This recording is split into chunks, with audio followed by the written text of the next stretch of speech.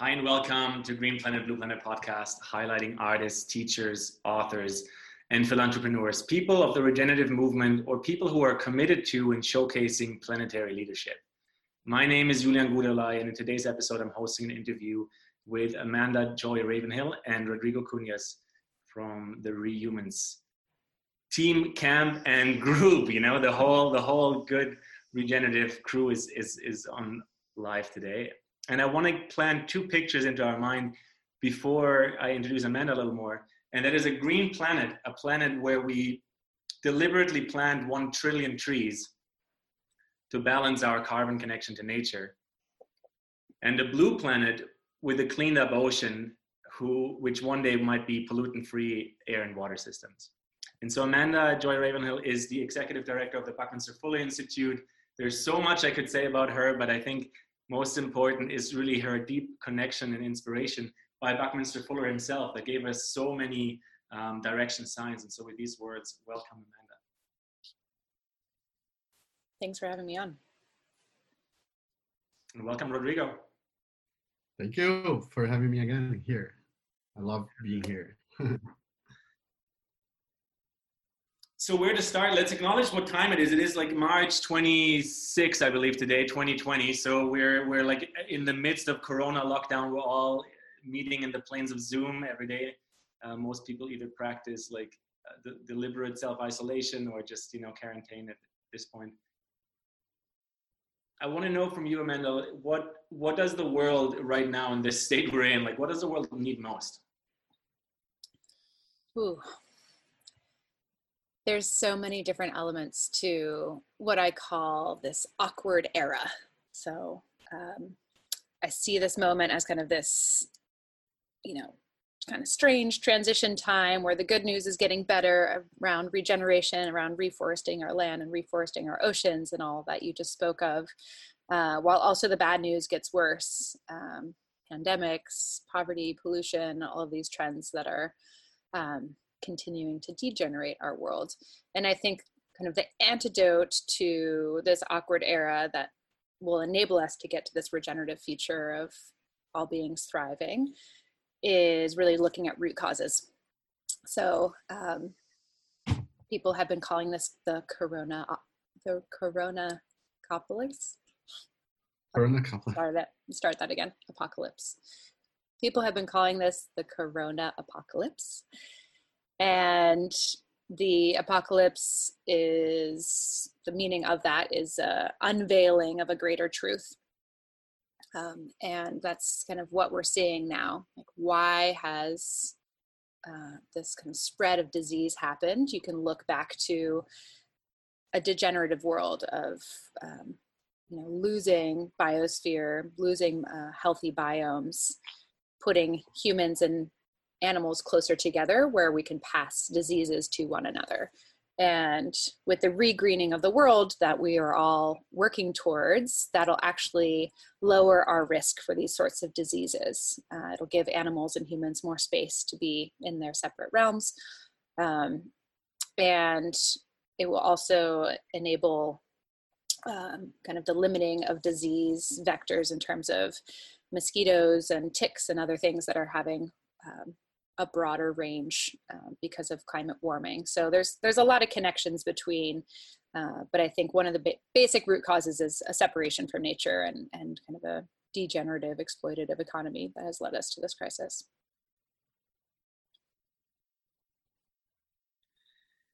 Yeah, in the sense of root causes and our disconnection from nature, I'm totally on the same page. I think right now it's fascinating to see that a few weeks into lockdown on a global planetary level, some environments are naturally recovering faster than we might have even thought of, right? Like the immediacy of what we're seeing in the world is quite astounding.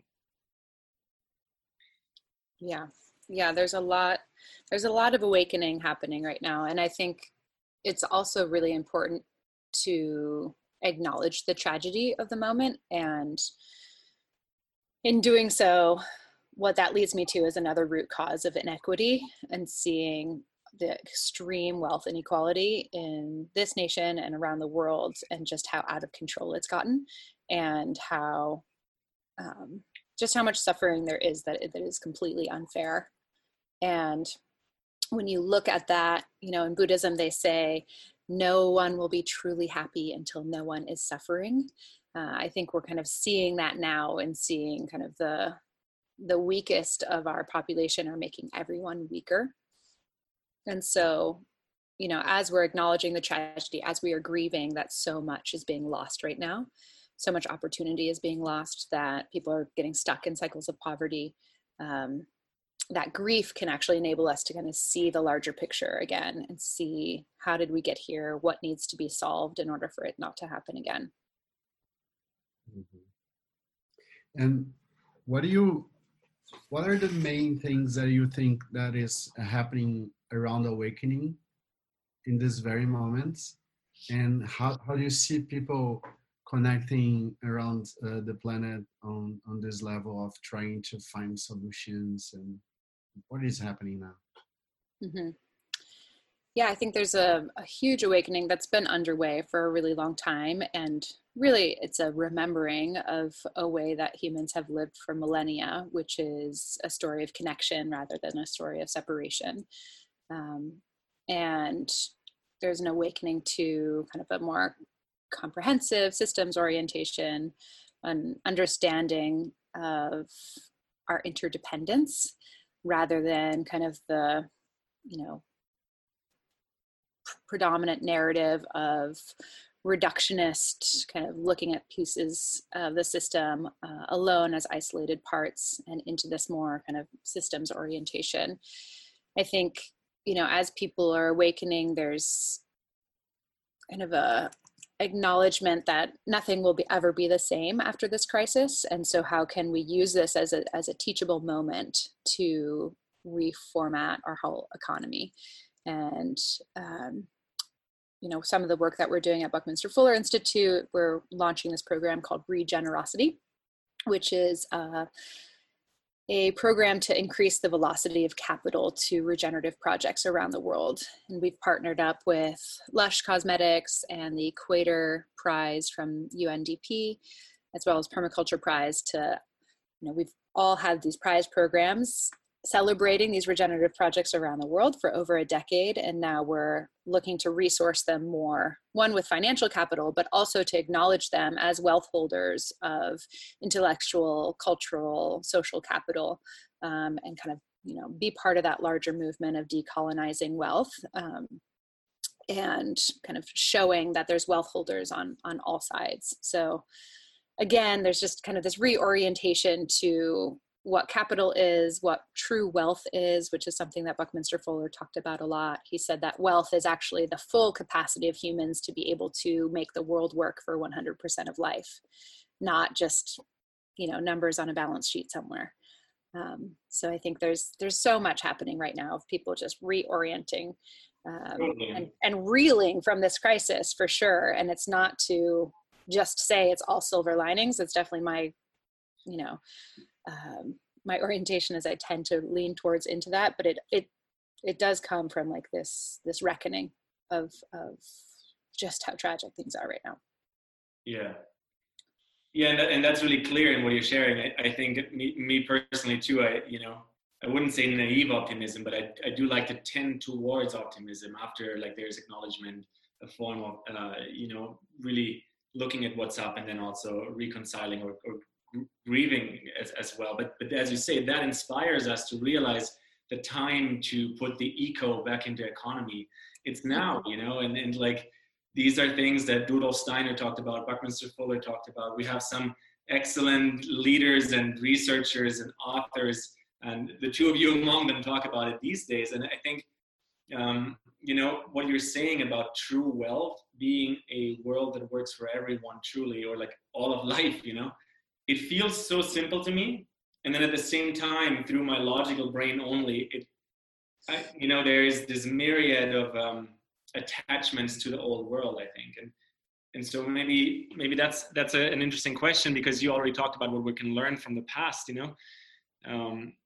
but in this transition right now, and I'm looking at Buckminster Fuller Institute also as like a cohesive body of work that has listened quite a while into the emerging future, So like in this transition we're in right now as a regenerative species, like what do you think are some of the hurdles that we have to come to pass with, you know, in terms of integration? Yeah, so Buckminster Fuller does speak a lot about emergence through emergency, anticipating that there would be these shocks to the system where kind of things get completely kind of disoriented so that we can reorient in a different way. And I know so many people are feeling completely lost and scattered right now, rightfully so, as everything is coming into question, and it looks like this is going to happen. This is going to go on for way longer than we originally anticipated. Yeah, I think, like you said, some of the hurdles are like we don't even realize just how like, kind of mechanistic and reductionist and linear we are in the way that we speak with one another, in the way that we look at things. One of the silver linings of Corona is people are understanding exponential growth curves. People are talking about flattening the curve and just how quickly this can get out of hand. And we can use that as a lesson to say, look how quickly the ecological crisis is already getting out of hand. You know, look at these kind of reinforcing feedback loops that can cause this runaway warming of the earth. And so there's opportunity in the hurdles themselves, but as we identify the way that we're thinking about this crisis, how can we kind of use that as a teachable moment to move over to a world that really upholds life, you know, and our capacity to create more life as true wealth, rather than these like derivatives upon derivatives of, you know, so much of the wealth in the world is just obscure financial Ponzi schemes, basically. And so I think as we're reorienting to like what matters, what are we spending our time doing, spending time with one another and in connection, I think the economy has the potential to shift if we kind of get our act together, those of us who see that's a possibility from here.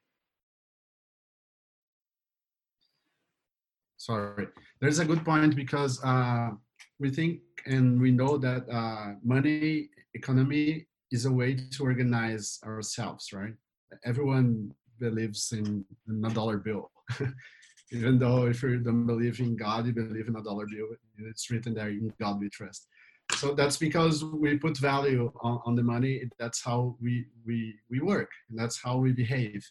But that does not work for everyone in the planet, right? There's around 1 billion people living below the poverty line, and this is like coming up in the faces of everyone right now.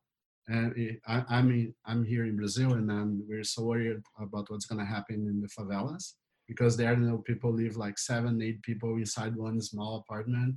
They actually live in the same room, these people. So how can you say for them, like, stay 1 meter away from other people? Otherwise you can, you know, make them sick. That's not possible. They don't even have running water at some point. And then we see some few people concentrating this lots of money, and which is energy somehow. How can we redesign our financial system? What would Buck Fuller say about that in this very moment? Redesign our information system? No, financial system. Oh, financial system. Capitalism. Yeah. So Buckminster Fuller wrote this book in 1963 called Education Automation, which is very much coming true right now, where he says that we will eventually kind of automation will lead us to be uniquely human. Robots will kind of take the jobs that they can. And as we are having this more social distancing and everything, we're seeing kind of this revolution happening within the education system. He said that education would become the largest global industry.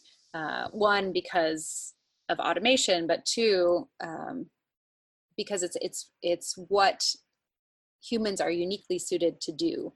And so I think we're changing what we make money off of and what our economy is based on, from kind of exchange and scarcity, you know, based off I can only profit at someone else's expense, to really about learning and about generosity. I think there's a huge opportunity right now to shift. And as people are doing more and more distance learning, as schools are closed, there's an opportunity to kind of invest in the parts of the economy that really promote these virtuous cycles of more health and more understanding of the world and more value.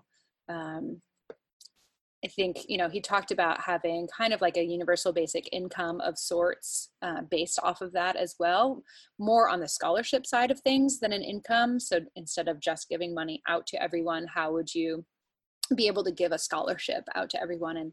And our primary kind of activity as humans, instead of making a living, would actually be to be learning. And the government would support us in doing that because it enables us to create goods and services and practices that are good for the country or good for the whole globe. So I recommend people looking at that. It's a pretty short book written in 1963 called Education Automation. Education automation. That's definitely a trend. I mean, there's a reason why, even if we go a little bit further in terms of education and lifelong learning, like even the coaching and transformational coaching industry is kind of came out of nowhere, is because people can teach other people things, right? The same with like mentorships and time exchanges and all these ways of how peer-to-peer value really, it even trumps entertainment in some cases. And it goes right into one of my like favorite questions, which is like, how would you change the education system, Amanda? Like, what would you do if you and like your team of experts from the Buckminster Fuller Institute could revolutionize education at large or lifelong learning? What would you guys do? Mm-hmm. Yeah. So we're actually, we've just launched our second online course at Buckminster Fuller Institute. So we're very much kind of exploring this right now. It's called TrimTab Space Camp. The idea is to train people up as crew of Spaceship Earth. And what we're really focusing on is kind of mental frameworks. So instead of kind of teaching people what to think, we're teaching them how to think. And not just one mental framework, but a wide variety of we call it cognitive scaffolding. So like this different ways of having these mental models that enable you to make sense of the world in a different way than you did before. So it's almost just as much about learning as it is unlearning all of the biases that we hold. Buckminster Fuller talked about how every child who is born is an ancestor in universe time. So as children are born, they're born into a world of more knowing and more understanding, and ideally less bias. And so they're able to kind of leapfrog ahead. Like, we hold more racism than our children, but our parents hold more racism than us, because there's just so much kind of being fed through culture around that sort of bias. And so that idea really puts children at kind of this this kind of elder, looking up to children as these kind of intuitive geniuses of understanding a world that hasn't been kind of polluted by old mental models. So really focusing, one, on the mental models, and then two, like kind of upholding children and upholding each of us as innate geniuses, as Bucky would say. And he said that the education system really de-geniuses us in the way that it's designed right now. And we really need to kind of think for ourselves and always ask, how do I know what I know? And take more of a kind of hyper empirical view of understanding the world. Our board chair, Tom Chi, teaches rapid prototyping in our course. He has a whole course that he runs otherwise, but he encourages you to go from a knowing mindset to a learning mindset. So like always have that frame of what can I learn? What do I know for sure? And how do I know it? And what else is there that I can learn around that? He also talks about moving from attachment around an idea to a commitment. So a commitment towards, making sure humans can be a net positive to nature. That gives you a commitment of a larger frame without an attachment to like, I know exactly how to get there. And then the third piece that he talks about is moving from conjecture to actuals. So instead of saying, I'm pretty sure it'll work out this way because of these assumptions, really speaking from actuals, like this specific person did this in this specific way, enables us to have kind of that hyper empirical mental model that Buckminster Fuller espoused and really held on to. So yeah, that's the main shift that I would put into the educational system is really about not just one mental model, but what are the different frameworks upon which we can understand complexity and ecology and different ways of understanding the interdependence of the world and the life flows, the dynamic nature of the world around us. Fascinating. The way you express it is really like eloquent and succinct, because there are different states of learning, like where we have to unlearn, and then, as you said, like if we were to regard children like Bucky did, in the sense of they're born a genius, then we're starting to flip around this age pyramid that we currently perceive our society through. Yeah, there's so much supremacy. Age supremacy, white supremacy, artist supremacy. So many of us are considering ourselves as better because of something. And I think that's all being broken down. If you look at like the root cause of the root cause of the root cause of the root cause, so much of it is in racism and othering and thinking ourselves as better than others. And so that's a huge piece of the unlearning. And age supremacy is right up in there. And really, I love that you put this into perspective. We can only fully take that in when we take a multi-generational look at it, because on the spectrum of over each generation, even what we're creating right now, I mean, look at our society. I mean, the joke usually goes, if there's an alien species coming to planet Earth and they'd look at us, or if it's the children of our children, if they look back and they're like, yeah, these guys, this homeless thing, I never understood what they did wrong. I mean, they had enough housing, they had a few people that needed, I don't know why they never figured it out. They seem to just be that poorly evolved, we could totally look at ourselves like that, I think, already right now, because there are a few of these topics where we know if we take a lens from a further zoom out generationally, we'll just be like, oh my God, really? Come on, humanity, things are possible. And so I come to the follow-up question, Amanda, about trust, because I feel like a lot of things in this world move when trust is there, when trust in the people is there, when trust can be invested. And so maybe first, for you personally, what is required to trust? Mm-hmm. Yeah. Bucky said that in the end, only integrity will count. What was very central to his life work was kind of self-trust and the ability for us to, just kind of tap into what we know to be true and right. I think we're seeing that with the crisis right now, is that there's actually quite a bit of people trusting one another. We are all making kind of these personal commitments to be better about quarantining, about self-isolating and social distancing, so that we can flatten the curve, right? And we're trusting in each other to do that. The cool thing about there's the flattening the curve of Corona, and then there's the flattening curve of greenhouse gas emissions. We only have so much budget out there, and we need to build kind of a similar core of trust that we're all going to globally cooperate with this. The cool thing about that greenhouse gas curve is it actually creates these cascading benefits. As we limit our greenhouse gases, we're creating cleaner air and healthier people and more nutritious food with regenerative agriculture. And, instead of sacrifice-based kind of collective trust, it can be about building these virtuous cycles of real health. Nice. I remember when we were together in San Francisco, we had this walk in the park, during our gathering, and we had this beautiful conversation there, Amanda. And we were talking about how can we get away from this crisis we're having right now. And I was kind of pessimistic.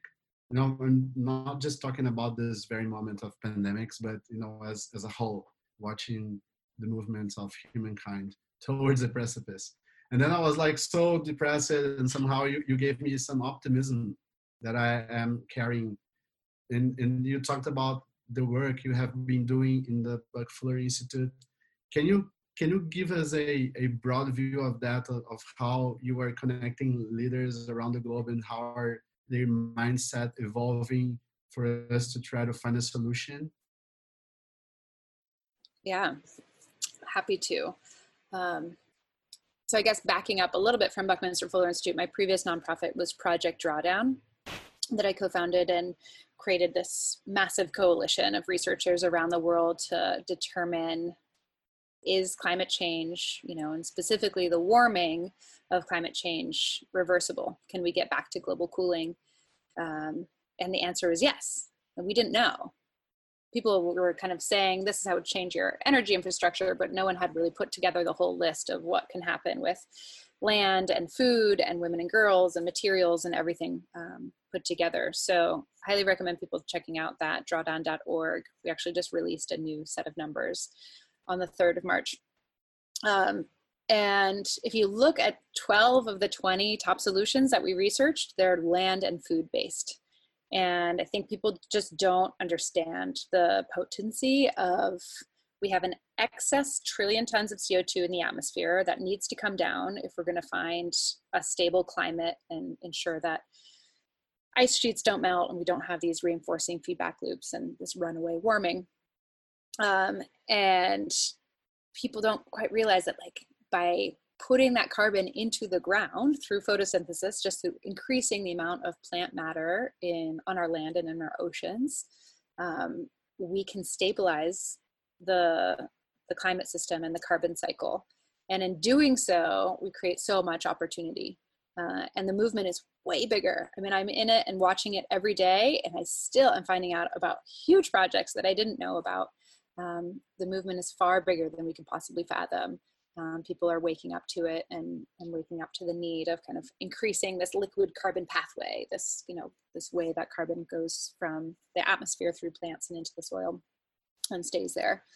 So there's just so much going on, and a lot of the projects that we highlight and support at Buckminster Fuller Institute are ones that not just focus on that, but focus on women's empowerment, focus on local economies, increasing the resiliency of people and their livelihoods in these kind of turbulent and uncertain times.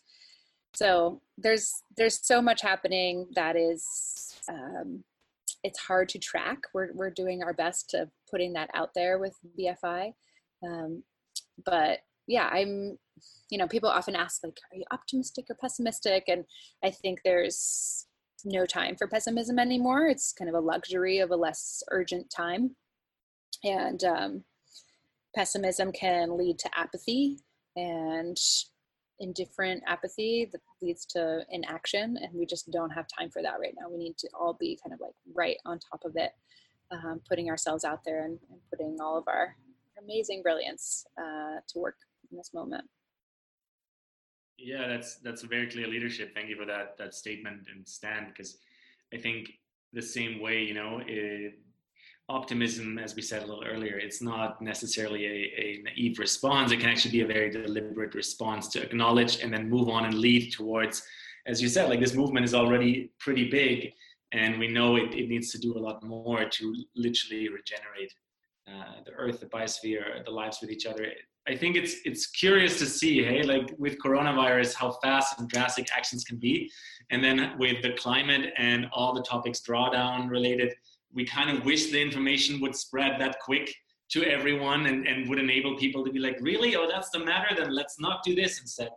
And so maybe on that note, like a question about resilience, because you just shared about it as well. And I feel crises like what we're experiencing right now might possibly continue to happen for quite a bit until we really wake up to share information like this, to come into balance with our ecosystem. So what do you think is really required for us as a collective to be resilient in the world with our current media streams and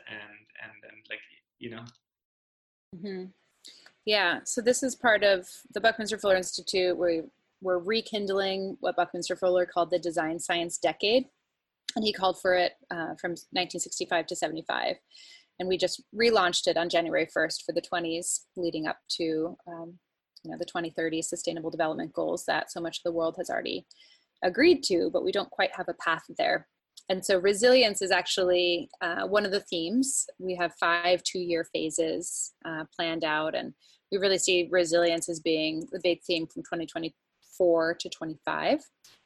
Obviously, we're seeing it now as well, but there are going to be shocks to the system. You know, as our temperatures continue to increase, according to the latest drawdown numbers, the technology we have available today, the temperatures will peak around 2050. And so we're going to have extreme weather, which then causes all sorts of insecurity, food insecurity, political insecurity, et cetera. And so how can we respond to those shocks? By building long-term resiliency with short-term kind of response. You know, as we're kind of jolted, how can we really be looking towards the long-term? Like a team now and a team next? Say again? Like a team right now that really addresses what is here this today and this week, and then a team next that also kind of knows to have the longer term resiliency topics and timelines integrated. Mm-hmm. Yeah.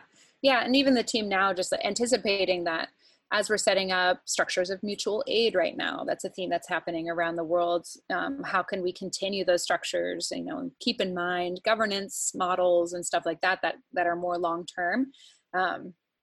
Like in the Caribbean, a lot of the communications that's being used right now for this crisis are systems that were set up because of hurricane response.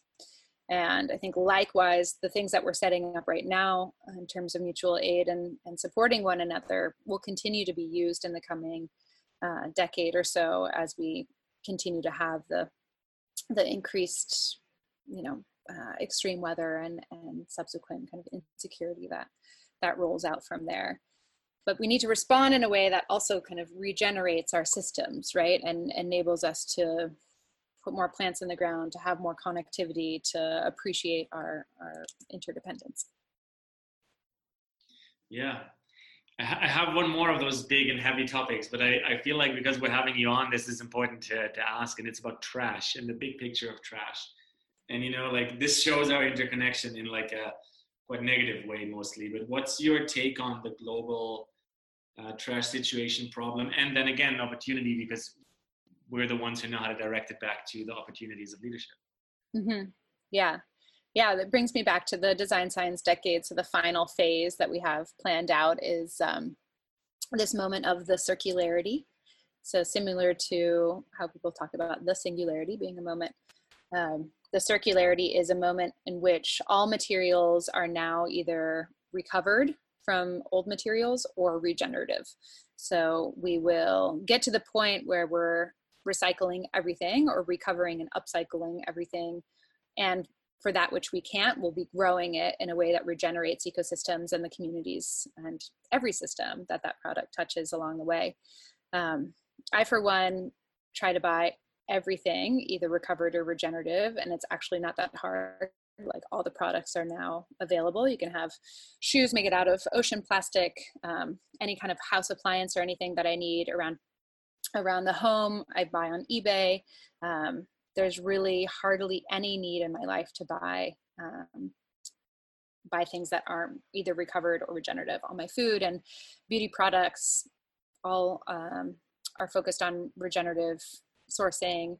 And even down to like the packaging, I try to always make it more on the compostable side than recycled, and try not to have any landfill. So all the options are kind of here already for us, and those of us who have the ability to, and sometimes it's not a cheaper option to live into the circularity. But I think having that goal is and seeing it as an inevitable moment really changes the frame. And I think more and more we're seeing that we can be regenerative consumers, as Buckminster Fuller like to call it, where we're buying products that actually increase the health of the systems around us. The North Face has a whole line of climate beneficial wool clothing. That's all wool that's been grown, sheep that have been grazed in a way that puts carbon back into the soil. So I see there's more and more options for that. Obviously, we're in this awkward era of like recycling being totally messed up right now, but partially it's because we don't have enough people saying I'm only going to buy recovered or regenerative, and so I'd love to see more people making that commitment. It's something that you can do, and you make decisions all day every day on what you're bringing into your life. Let me go into another one heavy topic. Sorry for that, but I know I love that sentence from Stuart Brand that he says, information wants to be free, right? And I think he had some collaboration with Buck Fuller decades ago.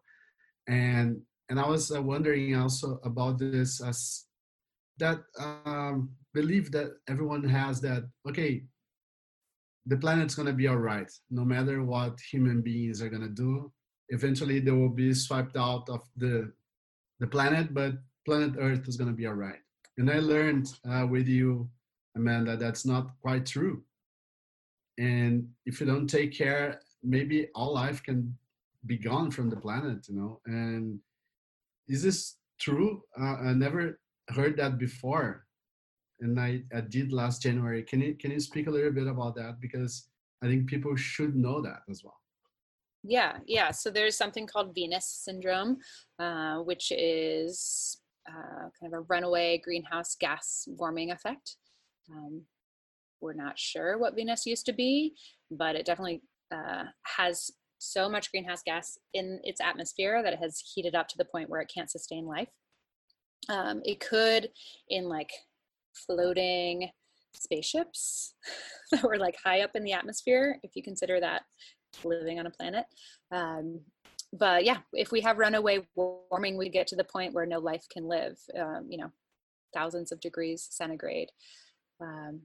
So yeah, I mean, that's one element to it. Another element of that is like, we are part of nature. We are part of this planet. Saying the planet can be okay without us here is kind of an oxymoron.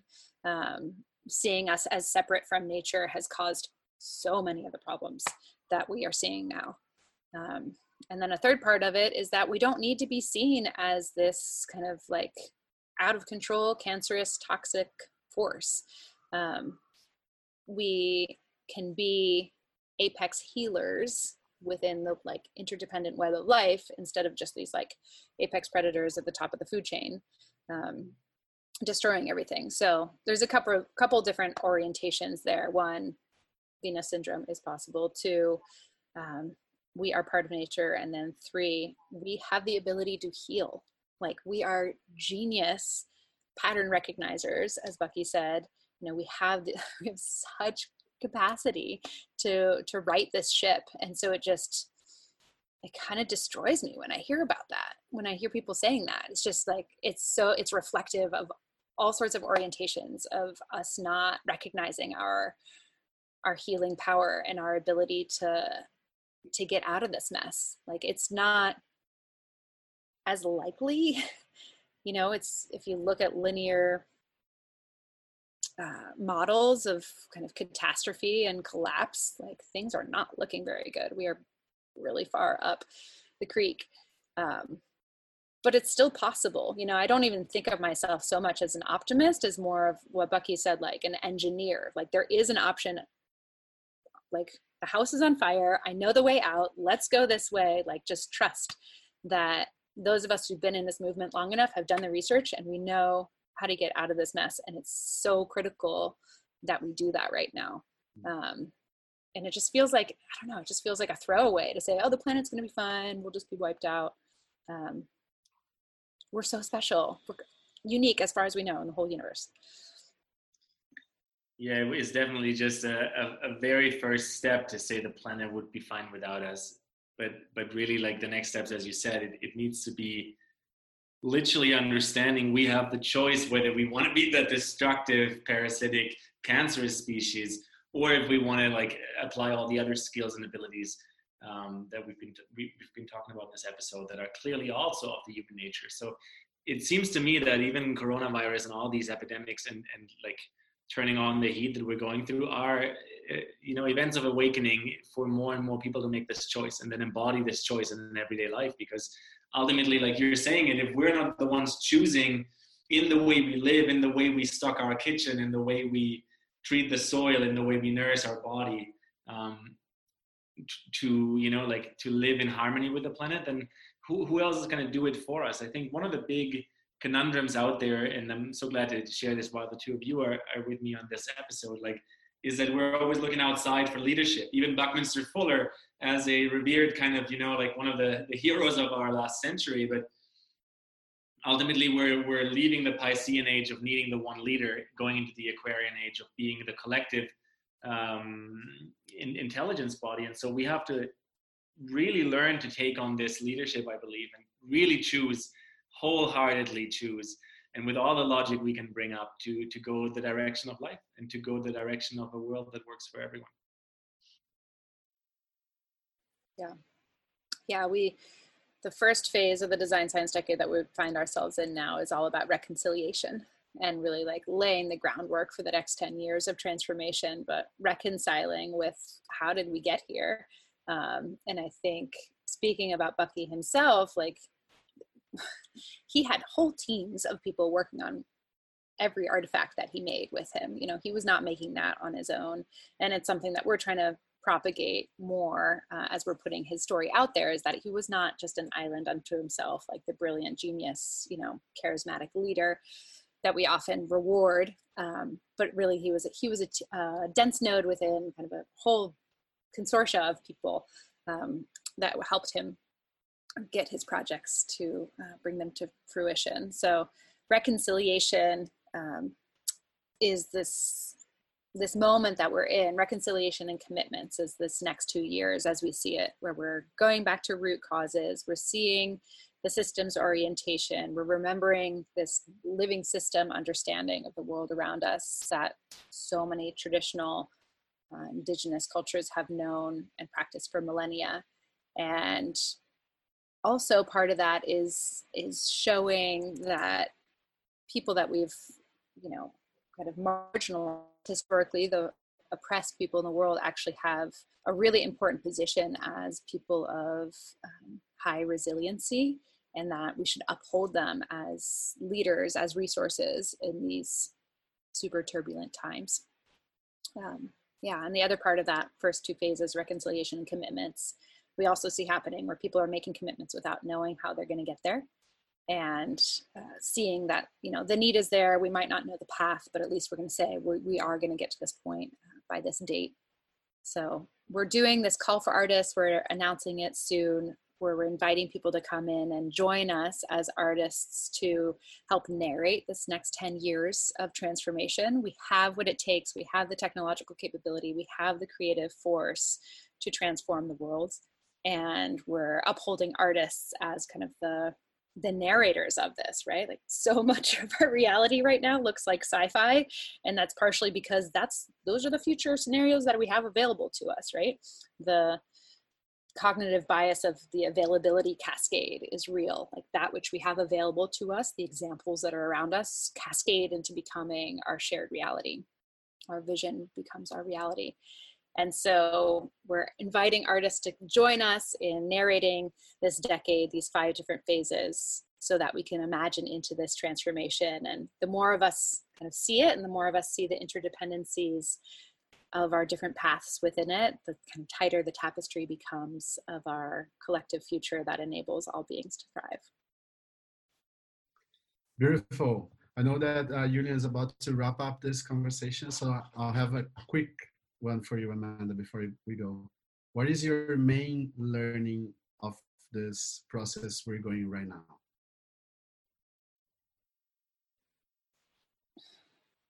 At a personal level, it's been around getting more fit emotionally, which I think is really part of this kind of reckoning and reconciling phase that we're in, is going through deep healing and seeing how we can use these turbulent times to become stronger, emotionally intelligent creatures that appreciate one another and appreciate where we're each coming from. So I feel like every day I'm adding more weights to like my emotional intelligence barbell and getting stronger and stronger for these times ahead. And then also just the combination of being able to hold grief and make sure that it's useful, but also give time for the tragedy that we're in. There's so many people that are so insecure right now because of structural inequality and structural racism and so much othering that's around us. And so how can we grieve that in a way that like enables us to love those people and care for them and really use this moment to address the root causes that got us into this mess. It's so critical that we not just go back to the old system after this and, you know, enable kind of disaster capitalism to happen. And I just invite everyone to kind of look again at this apocalypse moment, this unveiling of this greater truth, and see what is it that you can do personally to address these root causes and be part of the kind of root healing that's needed as we're moving forward. You know, what are alternative governance models that you can put into place in the different organizations or community organizations or companies that you're involved with? How can you take the long view instead of just looking at the kind of short-term, myopic, you know, quarterly profits view that we're all subsumed in? And then, moving from scarcity towards generosity, I think is something that's happening to all of us, and excited to see what the ripples of that are. Beautiful, thank you. Mm-hmm. Thank you so much, Amanda, and thank you, Rodrigo, also for your questions. I think we could keep going quite a bit longer and talk about some of these forms of new governance or planetary innovation labs, like the Buckminster Fuller Institute, like Rehumans, like Savannah House, like the Frequency Village. There's more and more and more and more of them starting to really identify as actually innovation labs, right? And I think from those innovation labs, hopefully, and I mean, I'm looking at both of you, you know, as we're recording this conversation, we can expect more and more leadership into these. Yeah, I mean, you guys both said it so clearly, like these spaces that need resilience, that need emotional intelligence, that need also the humble audacity to lean in and forward. Amanda, is there anything else you'd love to share? Anything that's coming to mind, or some kind of inspiration or a quote that you'd love to share with all of us? Yeah, well, part of the Design Science Decade that I haven't shared yet is this idea of this wave of regeneration that we anticipate happening from 2026 to 27, which is all the work that we've been doing for decades, and all of the kind of intersectionality of it will start to weave together, where the work that we're doing with intergenerational trauma healing and restocking rivers with fish, and, you know, restoring ecosystems, planting trees, all of it will start to kind of combine, and the latency or the delay in the system will start to catch up with us, and there'll just be this flood of good news. And I know it seems so wildly optimistic and really hard to like touch that right now, as everything feels like it's falling apart. But I just invite everyone, whether it's that vision or another vision, just imagine into what could it look like to have the best case scenario out of this, and understand that our shared vision becomes our shared reality. So yeah, invite everyone into that imagination space. Beautiful, so beautifully said. Our shared vision becomes our shared reality. Thank you so much, Amanda. Thank you so much, Rodrigo. Thank you. Thank you. It's a pleasure. It's a pleasure.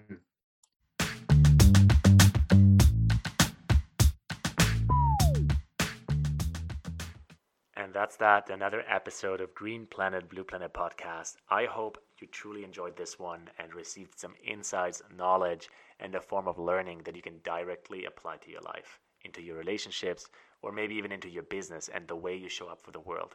Because this is a movement and we're all part of it, and we're in this together. We're here to create a world of a triple bottom line, where you win, I win, and the entire planet wins. We're raising consciousness together, and you know that. That's why you're listening. That's why I love you. So make sure to share the love. Hit subscribe on your favorite podcast app. Invite a friend to listen to Green Planet, Blue Planet podcast. And if you have an idea who else you'd like me to interview, make sure you reach out and send me a suggestion.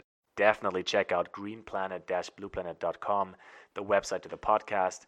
I've created a lot of different offers for you, free content, free meditations for you to amplify your connection to self, the state of social impact in the world, and for you to connect and listen to who you could support of the people that I actually interview, because their missions are ongoing and a lot of them need more collaboration. And after more than 100 episodes now, with some of the world's leading social impact experts, I have synthesized my most inspired learnings and takeaways to create coaching and mentorship programs for you and the people around you. Let me share with you about planetary purpose coaching and mentorship experiences.